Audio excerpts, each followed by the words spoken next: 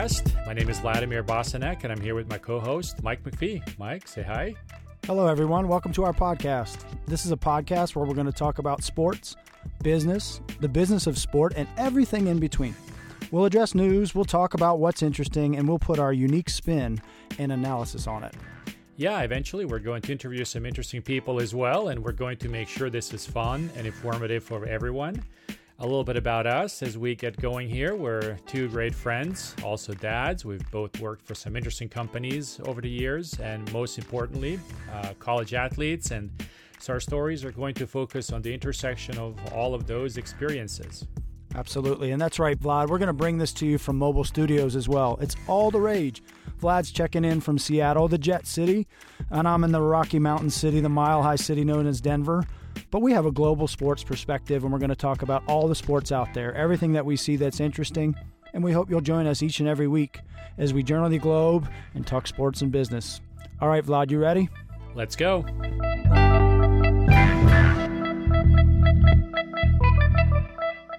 Mike, we're back. We're back. Episode 7. Yes, it is. Episode What do you 7. think? What do you think? You know, it's going quickly. This is fun. We're at number 7. Yes. I like today's got a new little wrinkle to it too. Yes, today we have a new little wrinkle. Yes, we have an interview today with a very special person. So we're going to announce that in a second. Absolutely. But we've got some of the usual particulars. So folks that are looking for speed round and come on, man, they're still going to get that because I'm sure that those are nice little ones for folks. Yep. All right, Vlad. In today's show, we're gonna talk about a couple things in speed round. We're gonna just do a quick update on CU Boulder and that betting deal that they'd signed. Then we're gonna touch upon the memorabilia trading. It's really just shot off like a moonshot through this pandemic. Vlad, then another speed round. You're gonna take us through some of the basketball bubbles and some status around what's happening at the professional level. Then rather than top story, as we said, we're gonna have an interview in there, and we'll introduce that here momentarily, and we will wrap with our Come On Man. I think it's yours again this week. So you ready to get started here, Vlad? Yeah, let's go.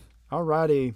Well, let's get back to a story we shared a couple weeks ago where we'd highlighted that CU Boulder, the Colorado Buffaloes, were the first team in the country to sign an agreement with a gambling company. Yeah. Show back, we talked about that's a really slippery slope where gambling and sports are becoming more and more tightly wed. And wondered aloud what the impact is on families, on children, on college athletes, on college students, all those different stakeholders. Well, Vlad, some more details have emerged, and I don't find them very flattering, and we'll just go quickly on this. But first one, what that I saw was that for fans that view a commercial on a ball game or that have some type of referral code and they sign up with PointsBet, CU Boulder is going to get $30 a new account. Referral fee, essentially, or referral finder's fee or whatever, yeah, right? Finder's fee. And found that to be an interesting deal. So they've got upside as they work through exposing, their fans to PointsBet. And then second, and not just fans, but likely alumni too, right? That's right. Students. This is where it begins to break down for me too, Mike. Yeah, and then the particulars that we expected to see came out, where they've got a number of commercials that they're going to have. They're going to have 30-second spots. They're going to have on-court signage, in-stadium signage, the whole shebang. So it's not just a silent agreement here. This thing looks like it's going to be a prominent agreement, and I don't think it's flattering for CU Boulder and the direction in NCAA, and we'll talk more as other deals probably start to surface across the country. Yeah, I'm with you on this one, Mike. I was really surprised, and it's a little bit troubling, to be honest with you. More than a little bit troubling, it's very troubling. The main reason is, number one, the school is getting, based on the contract that's come out, it's only getting something like $1.6 million for this deal, which doesn't sound like a lot of money. Over like 5 years or something, so it's not even a big upfront. Yeah. Yeah. I wasn't sure whether that's an annual amount or over 5 years, but even if it's an annual amount, it still doesn't. Let's give them the benefit of the doubt and say that's an annual amount. it's still not that big of a nut. It's all relative, but my point is it's not like a huge amount of money. And then a $30 referral fee. You can basically see that the university becomes sort of a salesperson for this organization. That's right. And That's again, this normalizes gambling. It normalizes betting. There's a very unfortunate case with Robinhood, the trading platform, which unfortunately recently had an episode where one of its younger customers committed suicide. He was so over leveraged, to the order of like $700,000, and I can see more of things like this happening. Yeah. As I've said in our show, Mike, when we talked about this a couple of weeks ago, I have a family member who is That's right. having a hard time with this. This is not good. Yeah, we're not fans here, and I think we're just at the tip of this iceberg here, Vlad, and that's an unfortunate reality. So with that, didn't mean to start on a somber note, but just wanted to just keep current and share as things evolve. All right, so let's move on to story number 2. Take it up a note here. Another one. This one takes me a little bit back to my childhood, Vlad, and I'd be curious to hear if this translates to your childhood in Europe. But folks my age grew up with baseball cards, football cards. Yep. You played different games with them.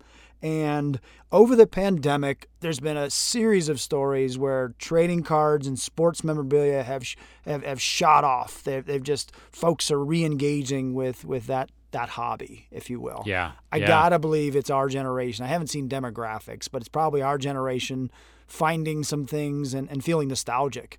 But the thing that caught my eye, or also just finding assets that retain value, right? Yeah, that could be another thing. Yeah, right? the thing that caught my eye was a new platform that's emerged called Rally, and Rally has raised had a recent raise of $17 million of money that they've raised, and one of the backers was the Reddit founder, and that's Alexis Ohanian, who is the husband of Serena Williams.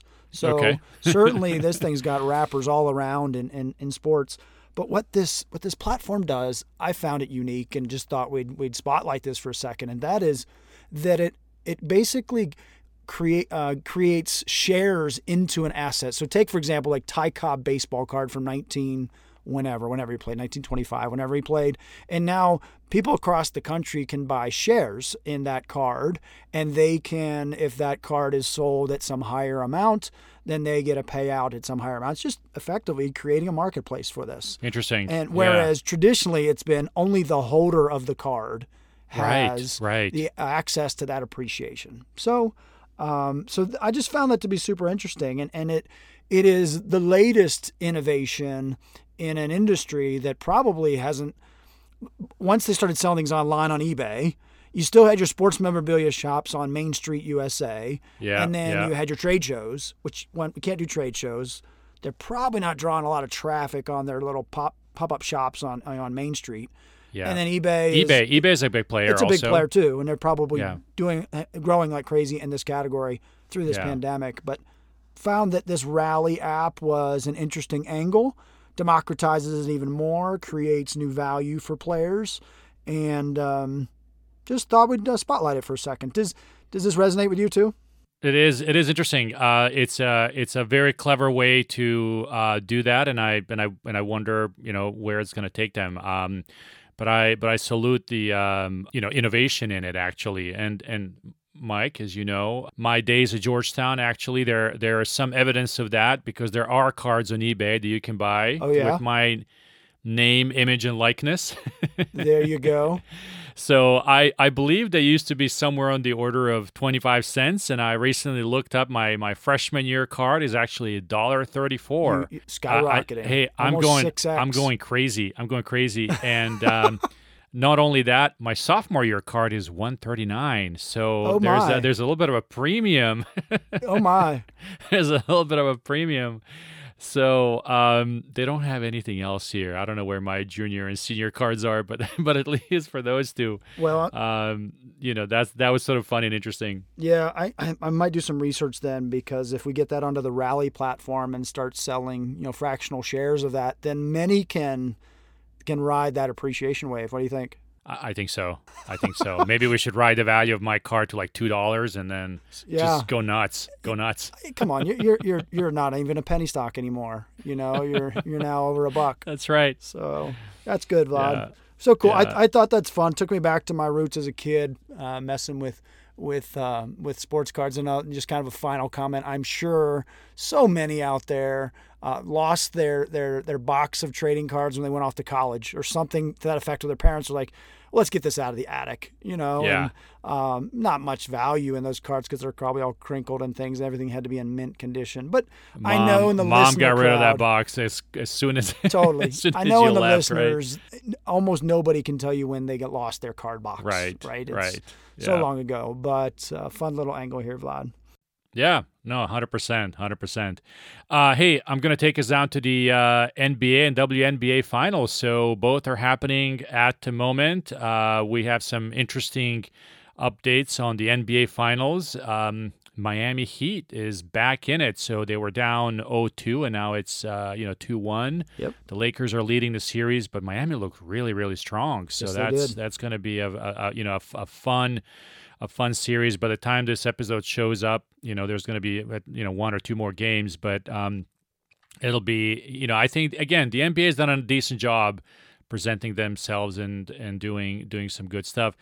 Also, the WNBA, like I said, is in its finals too, and my hometown team, the Seattle Storm, is leading 2-0 against the Las Vegas team, and they're looking to potentially, do a sweep if they win tonight on Tuesday. We're taping this on Tuesday. They win their 4th championship, which will be exciting. And also kudos to WNBA. I know they're affiliated with the NBA, obviously, but another bubble success. Mm-hmm. They were not playing in Orlando. They were playing at the IMG Academy in Bradenton, Florida. Yes, just down the street, essentially. But they've done some really good stuff also. That's cool. Mike, thoughts? Yeah, just NBA. Glad it's going to be a series now, 2-1. Jimmy Butler, outstanding game. Let's say this little foreshadowing, he was highly caffeinated as he played so well. As he was, he filled up. We're going to come back to this. We're going to come back to this. Indeed. NBA and WNBA looks like that might sweep. And gosh, I found an interesting wrinkle in there for folks of our listeners are likely in our generation here. Sue Bird, the star of your Seattle Storm, will be 40 next week. Yeah, good on her. Good it on could her, be her right? 4th title. I think she's probably been there for all of them, right? So that's remarkable. And then, another bubble success. So they're both going to wrap up in this next week, no matter how those go. If those go through 5 on the women's, or if it goes 7, that's got only a week or 2 left, and that'll be hopefully just a great conclusion. Exactly. No, it should be good. All right. So instead of our top story today, we actually have a chance to speak with Richard Brand. So we're gonna come back. When we come back, we're gonna showcase an interview that we held with him earlier. He's the managing partner at the law firm R & Fox, also the managing partner of the firm's San Francisco office. He is one of the preeminent, if not the preeminent attorney in the country dealing with arena and sports venue naming rights and sponsorships. And we'll speak with him about how this world is changing during COVID and what it may look like in the future. So when we come back, we're going to have our chat with Richard. Mike and I really enjoy doing the Pod and Point podcast, and we hope that you like listening to us gab about our favorite subjects, sports and business. We hope that you also learn something from our experiences and that we bring to the forefront important news about the industries that in many ways shape our lives each day. If you like our podcast, please subscribe and tell your friends, family members, and colleagues about it. Write a review and let us know what you think about our work and how we can make it better. You can also suggest stories that we should be picking up. Our contact information is in the show notes. Thank you for your time, and thank you for letting us know how we can be on point even more. Richard, good afternoon. Hi, how are you? Doing well. How are you doing? Fabulous. Friday's always a good day. Yeah, yes. It Happy is. Friday. Where do except when it's not. Yeah, except when it's right. Except when somebody schedules meetings at 3 p.m., right? Or 4 Yeah. p.m. on a Friday. Or even a podcast. Or even a podcast. That's right. But all good. That's right. Well, thank you for taking the time to chat with us. We're very excited to hear from you and talk a little bit about your work and what you do and how you do it. So as kind of an introduction, would you mind sort of for our audience just giving us a little bit of a background, who you are, what your firm does, and, how you're involved in this whole sports world? Happy to. It's actually very dangerous to ever offer a lawyer an opportunity to do that. I hope you have some extra tape, and I hope you have the rest of the afternoon available. I'm a partner at the law firm of Arent Fox. I'll take a quick second to give everybody my history. Prior to Arent Fox, I went to law school. So that should give you a sense of how much I move around. I've been at Arent Fox, 36 years actually. I just celebrated my anniversary, which means for 36 years I've been trying to go somewhere and been unable to find anywhere to go to. But so I'm in Arent Fox. They call me a lifer. I'm the managing partner of our San Francisco office and the chair of our sports practice. I practiced in DC for 30 years before I moved out to the West Coast or Best Coast, however you want to look at it, to open up our office. I started with 6 attorneys in my office. We're now over 30 attorneys. I started in real estate. That was my area of expertise. And then probably in 1995, I broke into the sports world by doing a lot of work for the MCI Center and the Washington Bullets and the Washington Capitals. Yeah. And from there, the practice has built up considerably. And I'd still say about half, maybe a third of my work is still real estate, and 2/3 is sports-related transactions. But as you know, Vlad, we've talked about it, sports-related transactions are to a reasonable extent real estate anyway. So I guess in the end, I'm still a real estate lawyer. I just happen to be the real estate lawyer for large arenas and stadiums and sports teams that play in them. But never been that far from real estate. Yeah. My practice is very broad. I represent, 25, 30 different teams over the years. I'm just looking at a list: the Atlanta Hawks, Nets, Hornets, Cavaliers, DC United, Inter Milan, Galaxy, Kings, Lakers, Rams, probably about another 24 more. And I do And my transaction, I'd say my practice could best be described. It's a technical legal term, but I think anyone who's listening will understand it. I do stuff. I do. Right. Write that down. I do technical term. A technical term. I could explain it, but you could also Google it. Whatever I do, whatever is transactional in nature, sports related in nature, I do that. I've developed a pretty big specialty, I'd say, in sponsorship and naming rights, but I do other things. In fact, I kid people. I've done lots of different deals, but I almost feel like Joey on Friends. I've been specialized so much that people think that, I'm a naming rights and sponsorship transaction guy only. And it's a great thing when somebody's looking for a naming rights and sponsorship lawyer, not so great when they're looking for something else. But I do pretty much anything that you could think of. From construction work to licensing to naming rights, you name it, I do it. In the naming rights field, I've been quite fortunate. I'd say I probably worked on, not to be presumptuous, but most of the big naming rights deals in sports. I've done 5 of the last 6 NFL stadium deals. I've done Mercedes-Benz, Hard Rock, CenturyLink, Barclays, Levi's. I just did the SoFi deal for the SoFi Stadium. So a whole bunch of those things, plus a lot of major sponsorships. So that's pretty much the type of stuff I do. My sports practice, my firm's sports practice is even broader than that. If it's anything to do with sports, we do it. We're about 20, 25 people in the firm. And literally from, suite licensing to concession agreements to financings to acquisitions and you name it, I do it. Yep. So that's my practice. Are we out of time? No. We have a few more questions. Okay. Perfect. Richard, you've been in it, sounds like for a while, and like any other industry, this one too, I'm sure, has been evolving over the last decade or a couple of decades. Can you point to some trends that maybe over the last decade would characterize this work and kind of how it's evolved? Absolutely. And again, for purposes of this, I'll focus probably more on the revenue generating portion of it, which would be sponsorships, naming rights, suite licensing, Yep. advertising, and things like that, although there certainly are other things. And I would say from the very first naming rights deal I did, which I'm embarrassed to admit because it shows tremendous age, was the naming rights deal for MCI Center in 1995. From that one, to say SoFi Stadium and the Google transaction I did for SoFi, a couple of weeks ago, there's been a huge change in what is done. In 95, honestly, it was about, back to my favorite word, stuff. Autographed basketballs, great seats, bobbleheads, all the good stuff that all the people in the company were able to get and to use. They cared about the seats. They cared about the suite location. And yeah, some of that other promotional stuff was certainly a really good thing to have.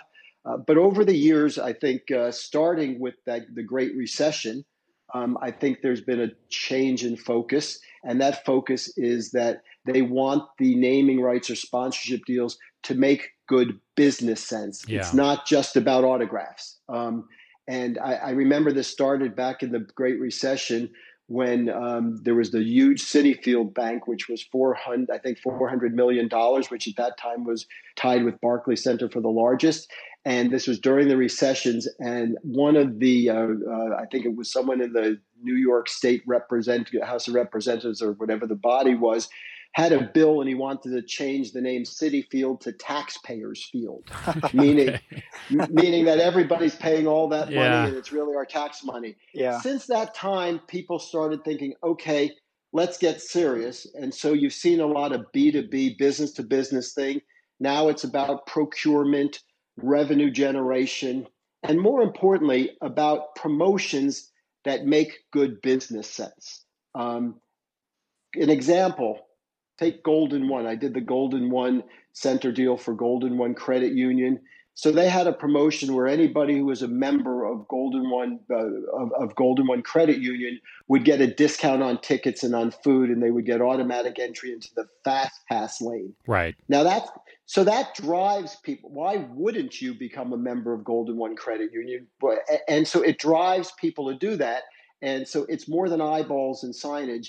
And since that time, it's gotten even bigger. The tech companies want some procurement rights and exclusivity.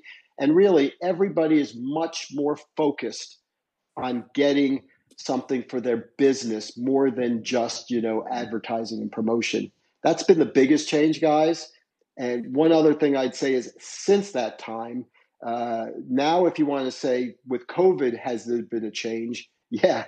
Under COVID, there's been a big change. And what COVID has done, unfortunately, is an emphasis on making sure that what you pay is aligned with what you get. Yeah, right. Because under COVID, it's not quite so clear. But I believe, fingers crossed, that COVID is a short-term situation. I've been saying it for 6 months. I'm hoping that I was right then and I'm right now. But for now, I think people are just holding it back and waiting to the time when they can sort of go into that suite or seat that they paid all that money for. Yeah. And this might be a super obvious question, but, Richard, just for the benefit of our audience, what are some of the reasons, what are some of the benefits for, rights holder and a sponsor to enter in a naming rights agreement, right? How do they justify this from a financial point of view, and what does it bring to them? And again, I know this might be obvious to you, but just a little bit of a primer on that would be very useful. Of course. There's two sides of the table, of course. You got the rights holder and you've got the sponsor. Not surprisingly, what do the rights holders want more than anything? Well, pretty obvious, right? They want money, okay? They want to get revenue. What you get from naming rights deals and sponsorships is something called COI, contractually obligated income. The lenders like it. People like to get it. What it means, it's a long-term right to receive revenues. So that's clearly an important thing for the rights holder. Yeah. Is it the only important thing? No, but it's pretty important. They also want to have alignment with, well-received brands. They want to enhance the perception of the stadium. SoFi Stadium being a good example of that. They want to align with partners that they think are going to have a good perception out there. Although money is often an important driver, they're not going to enter into a sponsorship agreement with some, terrorist organization or some awful organization with a terrible reputation, unless it was a couple of $1 billion, in which case see my first point. Yeah. So that's easy. That's what rights holders want, and Yeah. that's fine. So why do sponsors do it? Okay, for lots of different reasons. Part of it is the brand enhancement. They want to get their brand known. I think of one of the first big deals I did was Barclays Center. And why did they sponsor the Nets arena in Brooklyn?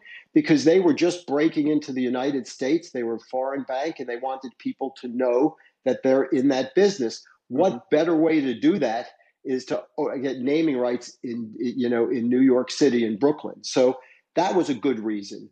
I did the Mercedes deal for Mercedes, their stadium in Atlanta.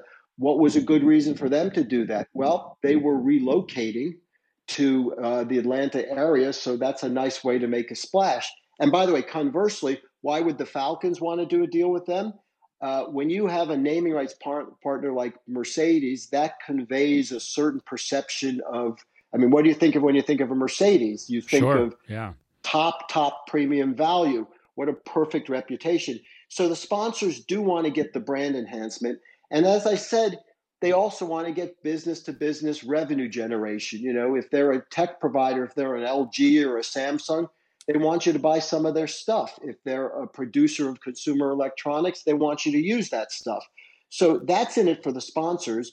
And then, of course, there's the name recognition and the association with the team and with the stadium. Nobody wants to be associated with a bad name or a bad team or a bad stadium.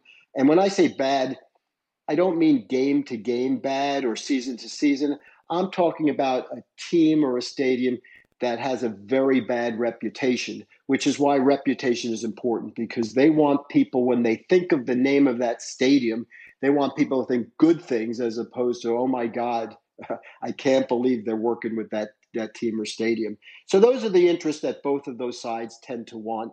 And they usually go together. And again, money is a driver, but it's not the only driver. Yeah, makes sense. Richard, it's so interesting how, 20 years ago it was about the swag, and now it's about making business sense, and I'm sure they're using data to back that up as they're studying that space, right? But I want to take this a little bit of a different way, and that is across the professional sports landscape. Then I want to ask you something about the college sports landscape. And just when you hone in on the professional level, there's about 90 arenas and stadiums across the three major leagues, give or take 30 different places per league, right? And when you look at those, Richard, 75 of them, 75 plus, have a sponsorship deal. But there's one little spotlight on Major League Baseball. 10 or 11 of the Major League Baseball stadiums do not have deals. And there's some blue blood stadiums there. You've got Wrigley Field, Fenway, Dodger Stadium, Yankee Stadium, and arguably blue bloods of the game. And I'm wondering, just kind of looking in the crystal ball, do you foresee anybody in that category, in that group, saying, maybe let's do a sponsorship deal and throw a sponsor in front of Wrigley Field or on the other side of Wrigley Field in the naming as they kind of look to tap new revenues in the coming years? Do you crystal ball, do you see any of that happening? Yeah, well, first of all, by the way, one that you left out, which is interesting for all of us, is the World Series champion. Right now, the Washington Nationals do not have a naming rights partner. It's an unnamed stadium. And do I see a change? A lot of them are going to, first of all, you tell me 10 in baseball, that tells me this is great. I get 10 possible deals. So I'm very excited to hear that. Okay. Thank you. And I'm writing all this down. I'm taking all the notes and hoping Blue ocean opportunity. I like it. Absolutely. Like it. Double my referral bonus. Double my referral bonus from before. But I think it's always a business decision. For instance, some of these parties like MSG, they don't have a naming rights partner, but they have a tremendous relationship with Chase, which, as far as I'm concerned, is kind of like a naming rights partner. Okay. And I think it's always, the determination is always, it's a trade-off. Yankee Stadium is Yankee Stadium. There's only going to be one thing called Yankee Stadium. So they have to determine whether the revenue generation, which would be substantial, is significant enough to change the name, to commercialize it. Right. And again, and I think it's fair to say that the Yankees are probably not without any other sources of revenue. And so that's going to be their decision. Could that change for the Yankees or Dodgers, or Fenway Park? Of course it can. And sometimes they split the difference by putting a name in there that isn't necessarily commercialized. A good example is one of the deals I closed recently was for Amazon. And it's not the Amazon Arena, as you know, it's the Climate Pledge Arena. Yeah. So you're certainly not, pun intended, you're not polluting the arena with the name Climate Pledge Arena. You're actually creating a perception, of certain quality and sustainability and stuff like that. So yeah, there could be a change. And, it's just like the people who many years ago said, I'm never going to commercialize this sport by putting names on their uniforms. How tacky. We all know about the patches and we know all about that. So, things do change and people do like to get revenue. And by the way, it's going beyond the sporting world. I think it did a naming rights deal in San Francisco for the Transbay Center with Salesforce. 10 years ago, who in God's name would name a train and bus station like that? But it was a brilliant move, and people are doing that more and more. And in the end, it's kind of like you said, it's a way to focus on getting revenue. I like to think of it as sort of the low-hanging fruit. It's that stuff you can grab and get a ton of money for. So, yeah, there will be changes over the years. My guess is there'll be less and less holdouts because there'll be less and less of a stigma, if there is even a stigma anymore. Right. So that's the professional sports areas. I believe your other question related to college, right? And the college, and let's just for our listeners tie back to some of our other episodes, Richard. We've talked some about revenues being under pressure with games being canceled, and March Madness was canceled. That cost a lot of revenue this fall. But football was potentially going to be canceled. We know that's back on, but colleges are going public with cutting teams and a lot of revenues under pressure. And one of the things as we looked at the college landscape is you've got stadiums and arenas named after coaches, after players, and then there's also donors, which I think would be effectively a business arrangement right there if there's a donor's name on the stadium or arena. But do you see that kind of the same as the professional landscape, that some of those dominoes may fall and some naming deals might get done in the college landscape? Well, we've already seen a lot of that. There's been a huge proliferation of naming rights deals for major college stadiums. I did a couple of years ago, Albertson Stadium, which was Boise State. Remember Boise the State? the famous blue field? Blue and turf. So, yeah. And I also worked on the Coliseum where USC plays with United Airlines. So you already do see a lot of those changes. Okay. The only difference is there's one more thing that has to be considered. As you said, first of all, there's the names, and you're right. If I named it after a donor, in my opinion, that is a naming rights deal. The Right. donor pays a ton of money. Maybe it's forever, but they pay a ton of money and they get their name on it. So, but for those other things, there's a lot of considerations. Colleges don't ever want to feel like they sort of cheapened the arena, that they've sold out. And, one of the best examples here in the Bay Area is, Cal Stadium, Cal Memorial Stadium. You may remember they did a naming rights deal with Kabam, but it's no longer in place. But they couldn't. It's Cal Memorial Stadium, and they were required to keep that name Memorial Stadium. You name a stadium after all those people in the service to sort of say, okay, we enjoyed calling it that. Now we're going to just switch the name. So what they did is what is called a field naming rights agreement. They kept the name of the stadium and they named the field. I think it was Cal Memorial Stadium at Kabam Field. So there's a lot more considerations to take place, and they have to be that much more sensitive about the types of organizations that they're willing to do, because they want to make sure that whoever they associate with their university is something that will make them proud and will make people feel good about it, rather than they sold out to this awful company, whose number one goal in life is to put colleges out of business. So there are more considerations. But yes, in the end, it comes back to the early point, which is money. They need money. It's a great way to get money.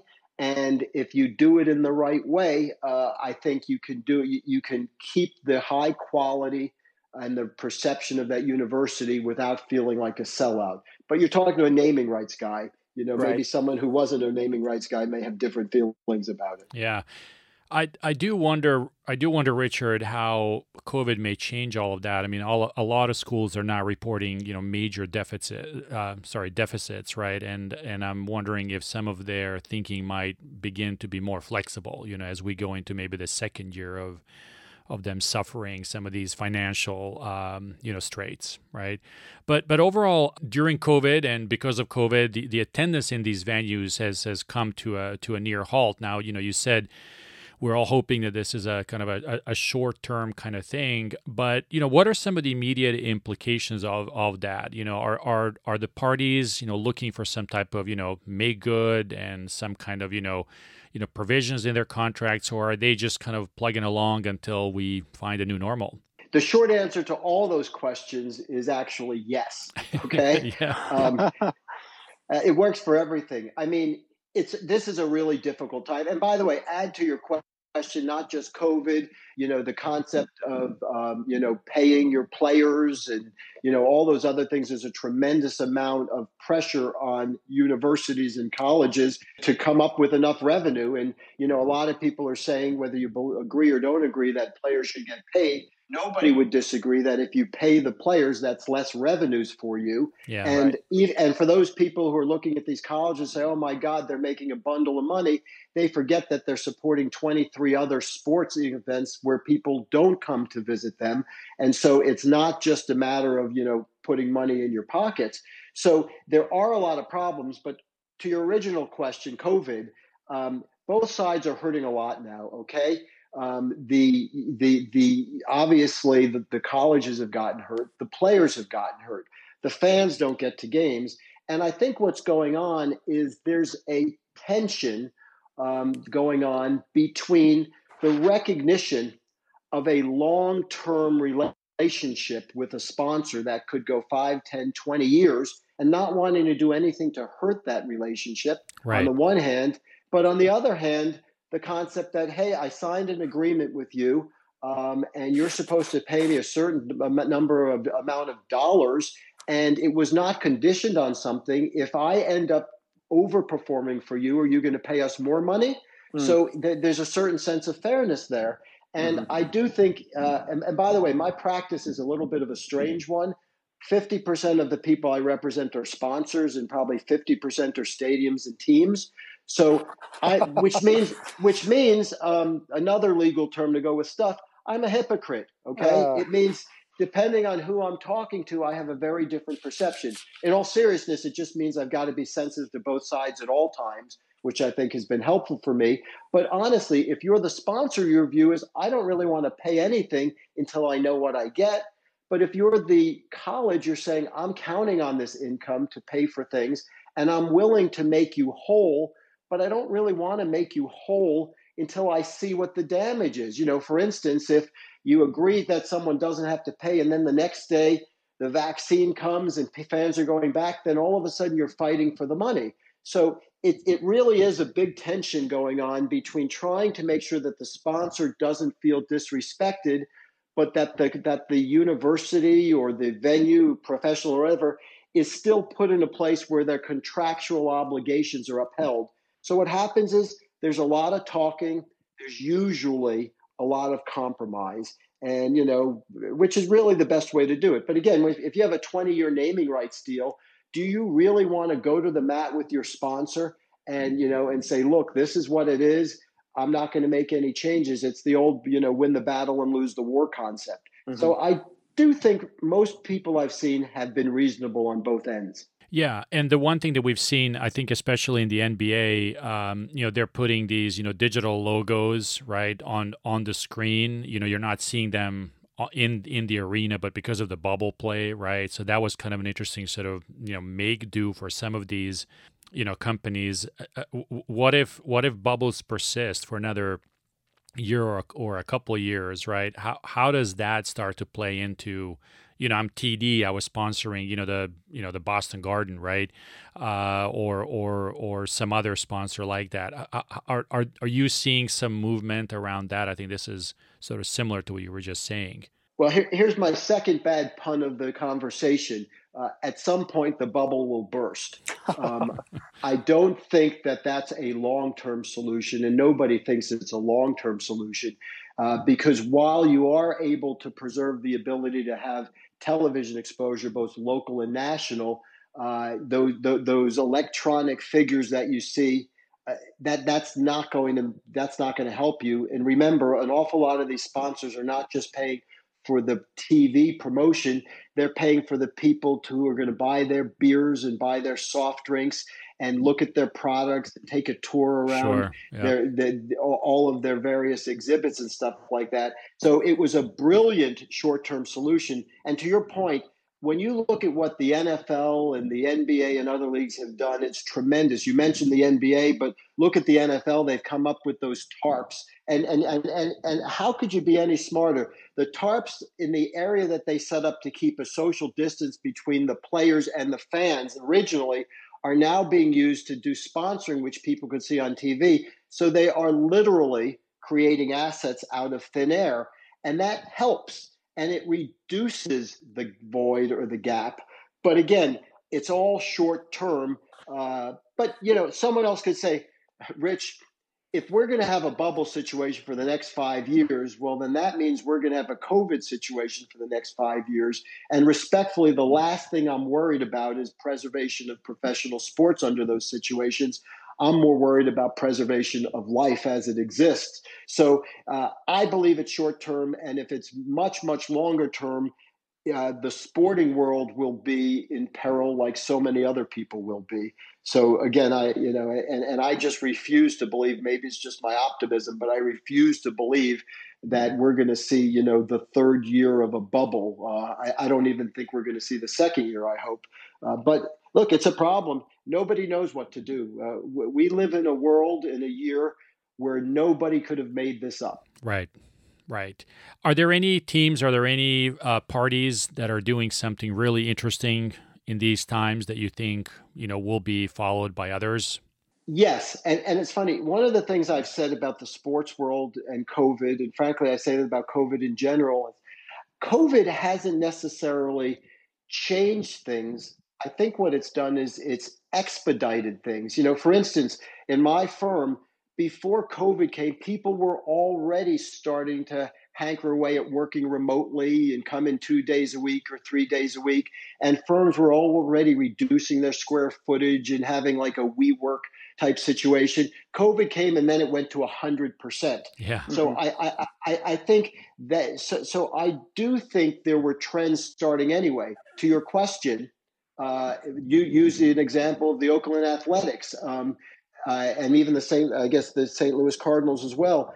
There's a recognition that the current consumers of sports, particularly the young people, they consume it differently than an old guy like me. The way I'm one of these dinosaurs. I go to a basketball game and I'm almost embarrassed to admit it. I like to sit down and watch the game. I know that's insane. Okay. Take your phone in your pocket. Yeah. Well, I'm not that bad. I do have my phone out usually to send emails back and forth, but I like watching the game. But if you look at the people now, that's only a small part of it. So what have they done? I think the A's have that group thing called the Treehouse, where within the stadium, you go to this club and you hang around and there's a bunch of TVs and you can kind of see the field.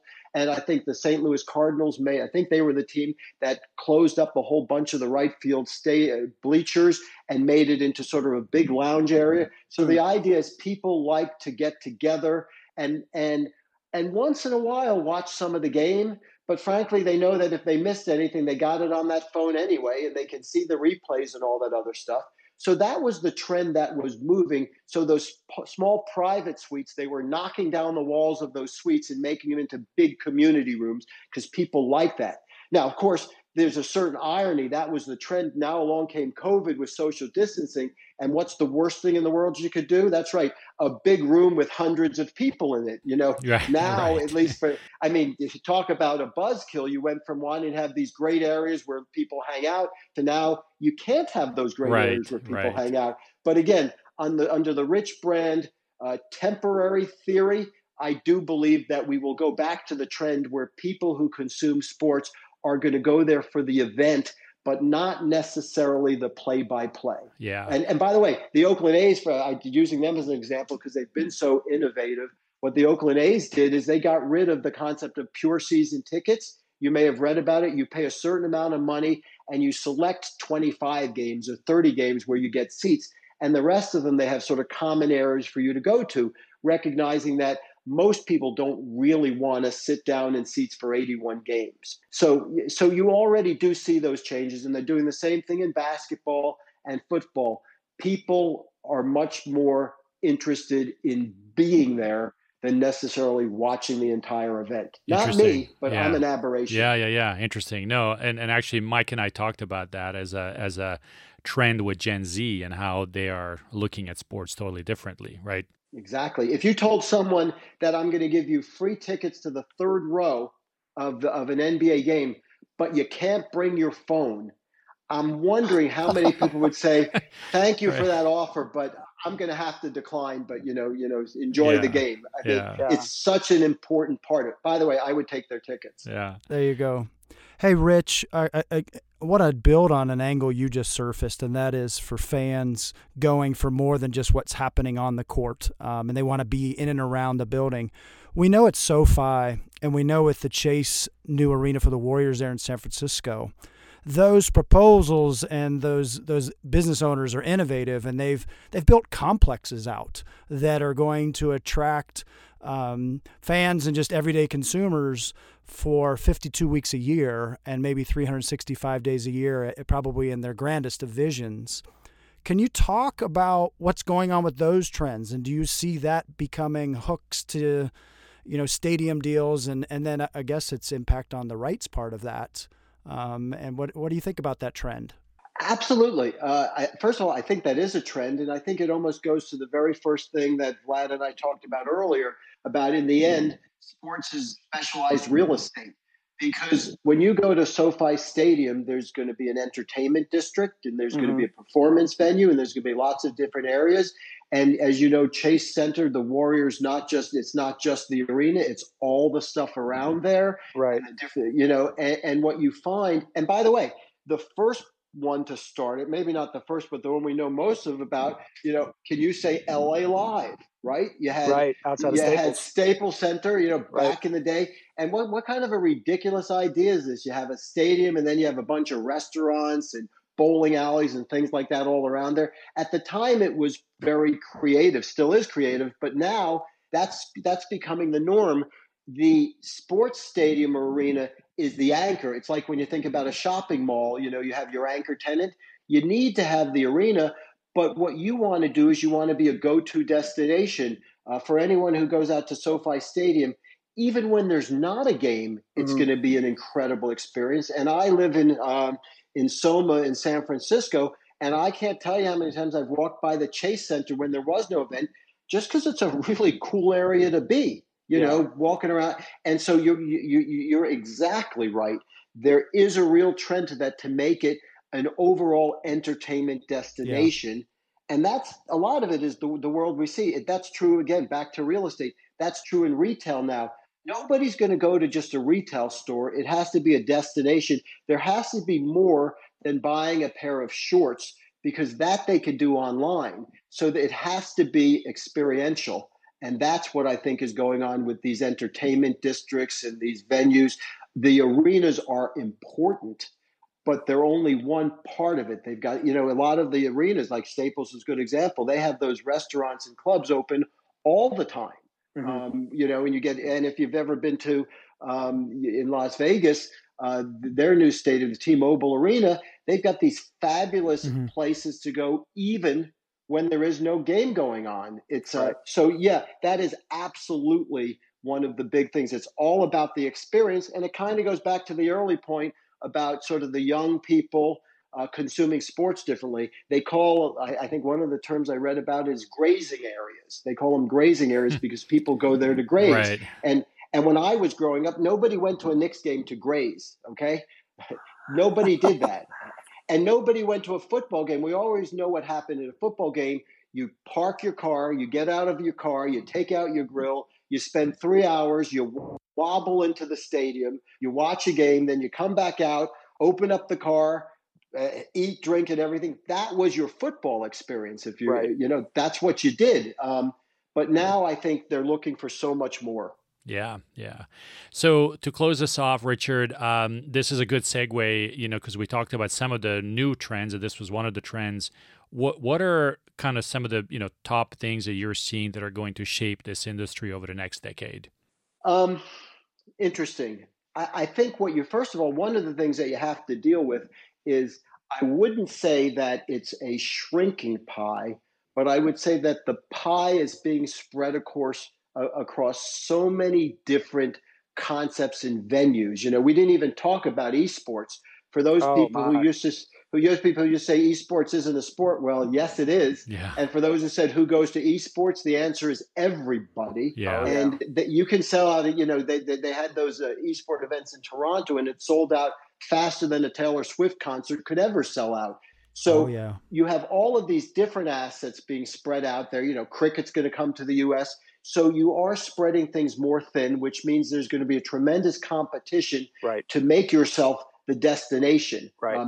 The other thing you're seeing in the trend that's going on is they have to make it worth your while. And what I say by that is, I can watch on my 65-inch television the Rams game, okay?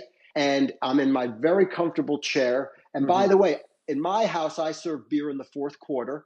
I don't have to stop drinking. No line to the bathroom. No line. Absolutely no lines for the bathroom, and I don't have to park. So they have to make it worth your while to get in the car, to have a line in the bathroom, to not drink beer in the fourth quarter. So I think that's what the trend is. The trend is to make it, as I said, a full experience, not just the sporting event, because the sporting event you can get pretty easily. Like I said, I love going to Lakers games and I love being in the Staples Center. But tonight I'm going to watch on my big TV the Lakers championship game, and it's going to look pretty good. I'm going to see everything, and I'm going to be able to switch channels as well. So I think that's the trend, one of the trends that we're going to be seeing. And in the business of sports, the trend is going to be competing for people's dollars, which means you have to be more creative. Sure. And I will say, the sponsors the best teams and arenas I've seen are the ones who are proactive.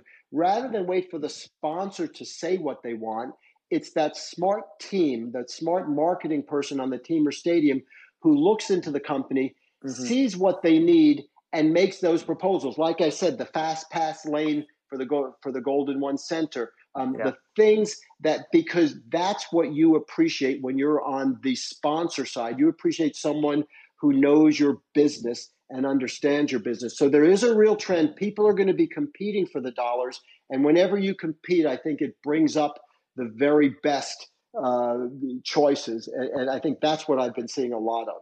And it's been pretty interesting. Great. Richard, cool. Thank you so much for your time. This is great, great feedback, and we really appreciate it.